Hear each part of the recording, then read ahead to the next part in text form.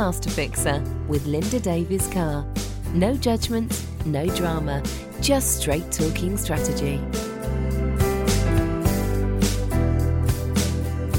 Started at Brownies. It started at Brownies at a very early age and continued through school. I was always the fixer. I was the one that got stuff done. If there was ever something that needed organising, a little girls' disco, we'd put rose petals in water in jam jars, put them in a wheelbarrow and wheel them around the town and all the roads to raise some money for whatever charity we were raising for. That's the stuff I did. I was the one that always got people galvanised into action. I had so many badges. I'm not really competitive. Helping is something that drives me a lot. So helping others achieve success or what they wanted to was always really important. So the fact that I had an armful of badges was lovely, but the fact that all my mates had arms full of badges was amazing. You have naturally got the skill then, Linda, to not only see where there's a problem, but identify a solution and then energise and galvanise all the others around you to go ahead and do something about it, take action about it. Taking action is what it's about. So a lot of people think a good game, but it will only work if you take it into action.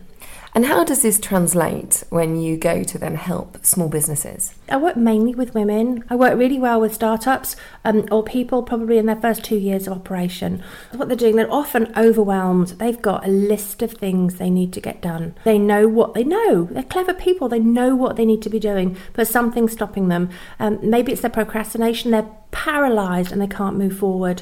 And sometimes, you talk to them and you can see the stress in their eyes, in their face. They've got so much stuff going on in their head, they just can't make any sense of the fog. So what I do is I spend a lot of time getting to know them, what drives them, what's important to them, what the family structure is, what the support mechanisms are, what they want out of their business, what's achievable and what's absolutely not achievable, and help them translate the fog and the overwhelm in their head into an actionable plan. You're not someone who's backwards and coming forwards. No, I'm definitely not. I am a straight talker. Shoot from the hip, tell it as it is. And does that method work for everyone? Absolutely not. I understand it much better now. I think when I was younger, I used to get told, you're too abrupt, Linda. I don't think I am. I'm just a straight talker. My dad's a Yorkshireman. He's a straight talker. So I grew up with those kind of skills. But I like people to know where they are. I like to know where I am. When I was working financial services, often I was the only board member with a load of guys. And I liked that energy because usually what you saw was what you got. So I got good at operating and working like that. And I think it's better to be transparent. I really, really don't like it when you have a conversation, you think you know where you are, they go away and they talk about it behind your back and it all gets confused. I don't like that. I don't like politics in organisations. It drives me bonkers. So for you, one of the things that you particularly enjoy about working with the smaller businesses is that you're cutting straight to the heart. And you can really make noticeable differences instantly. Yeah, you can make huge differences really, really quickly by just being a fresh set of eyes who's willing to say what they see. Can you tell me about a recent case study and someone you've recently worked with? So I've always been a fixer. But what happened last summer, I'd started networking with a great networking group called Come Network With Me with Sarah Cook. She's the owner of Come Network With Me. And I liked it. It felt very supportive, nurturing, and it was the right time for me to get back into networking.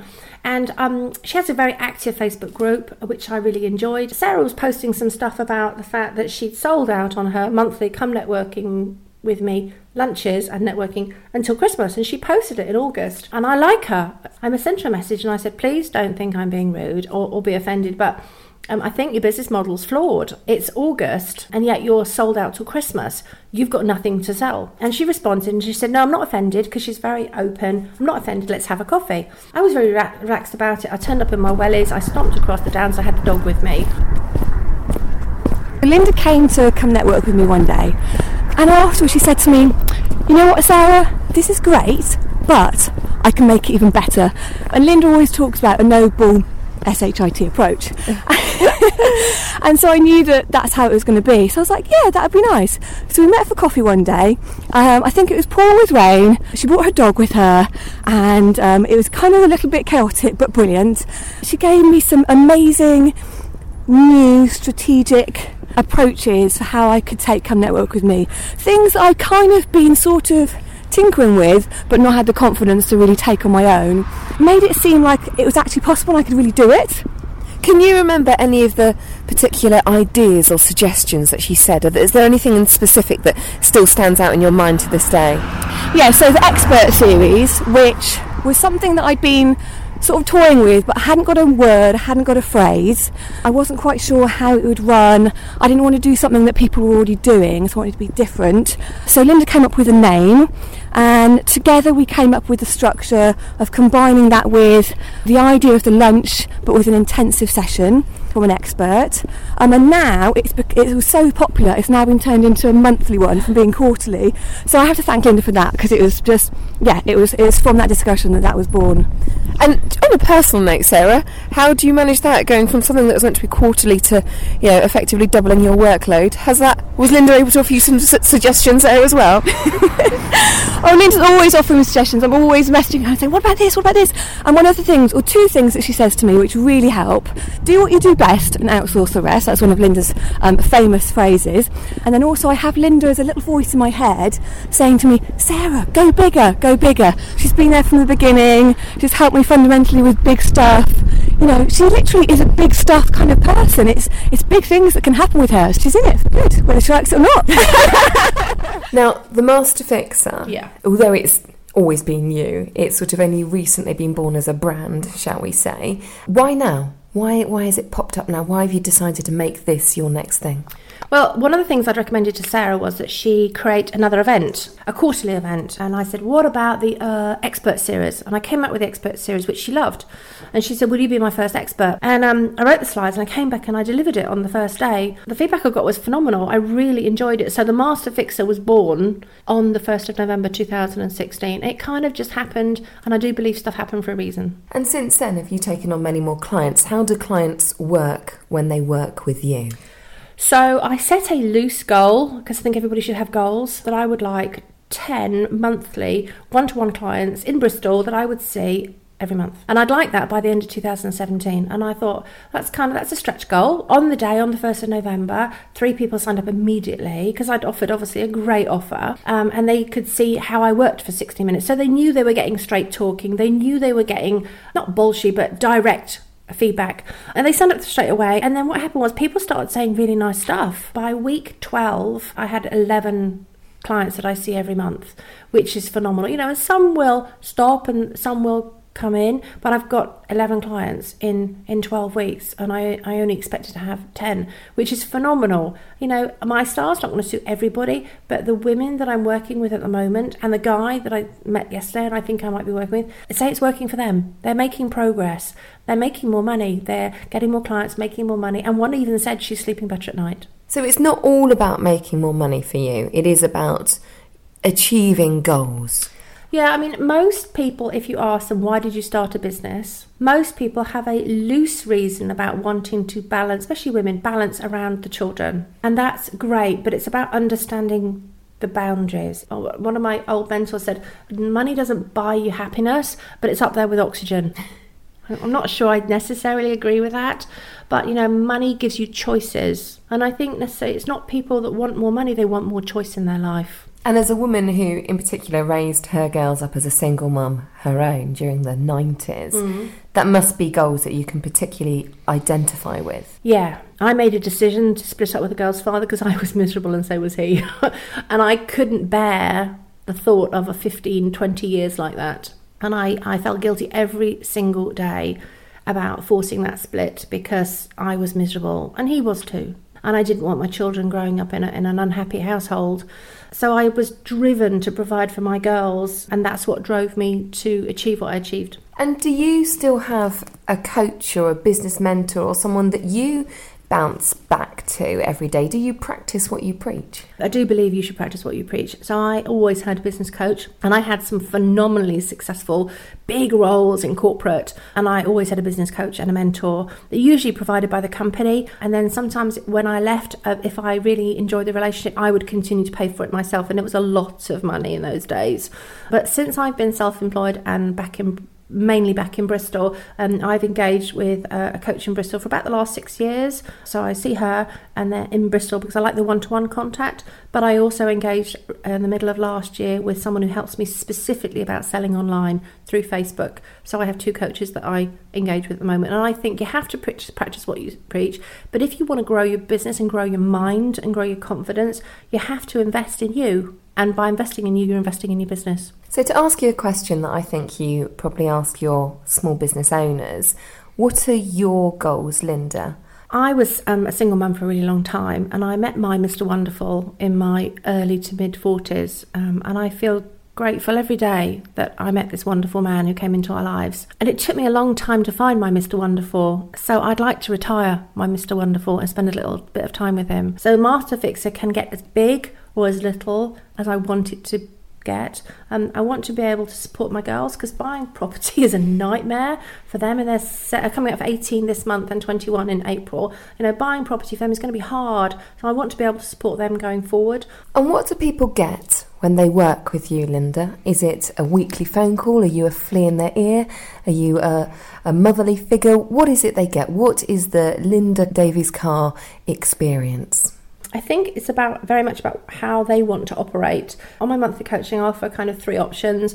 One would be let's have an hour together, face-to-face, and a mid-month check-in. And then the next one would be an hour together and then a mid-month call. And then the other one would be let's have an hour together every month and let's have a weekly call. So do people have to be based in Bristol if they want to work with you? Can they work remotely? Oh, goodness, no. I work with people all over the world, and I'm working with a great client in London at the moment. And we just have a monthly check-in. We have a monthly call, and we use phone, Skype, Zoom, whatever technology works for you. I think one day we use WhatsApp. We have a structure and a rough agenda, and I have a list of actions that we committed to the previous month. And we just work through those, and we talk about her issues, her plans, her aspirations, and it's about keeping her accountable. That's what she wants. That's what she needs. My name's Fran Reid, and I have my own medical secretarial business. I'm self-employed and I run a business from home. Well, I've known Linda for a gazillion years. I was setting up this business. I always ring her for advice, and then we decided to make it sort of a more permanent professional side of our friendship. A monthly Skype call with her, and I tell her my issues, or she tells me my issues, more to the point. And we go through what I should be doing. And she's just got this innate quality of just knowing what to do, and she just nails it. She just gets it right and just says, right, Fran, this is what you need to do. And I sort of have to write down these bullet points, and then we go over it, and then I sort of implement them. And then we follow up, and she'll say, right, have you done? And I'll say, yes or no. And she'll say, are you procrastinating? And I say, yes. And she just sets me on the right track, but with a really lovely way. So it's never patronising. It's always in a very helpful, this is what you need to do to progress and help your business grow, and this is how you need to deal with these people. And that's what she's just brilliant at. She just always gets it. And for you, what sets Linda apart from working with other business coaches? She's very honest, but she makes everything not quite so serious, so she'll add a bit of fun into it, so it's not like you're going to an employer or someone. She makes it happen in a very easy manner, and we'll laugh about it. And she sort of understands working in business, I suppose, for so many years. She understands the different types of people that you come across, and I deal with lots of doctors and surgeons, and they're great, but they're quite tricky to deal with sometimes. But she'll always come up with some kind of way of approaching a particular problem. Do you almost feel as though you're accountable when it comes to working with Linda? Yes. You've got grown-up girls now, and although they've left home, or one of them's left home, and you don't have the same sort of demands of small children, you still very much have to respond to that emergency mum call. How do you do that? How do you meet their needs? Are you able to use the Master Fixer skills within you to help them with their adult problems that they might face? That's a really great question, and I'll tell you why. Because I, in lots of different businesses that I've had and done over the years, I do lots of coaching calls or support calls, and the girls have obviously listened to things that I've said in the past. And the funniest thing that I think is they've both gone to an all-girls school, and girls can be really horrid to each other sometimes. And my youngest has a cohort, has a group of girlfriends, and they're really close. There's about 5 or 6 of them, and they're always falling out. And I hear her saying things to them that I say, some of the people that I'm helping.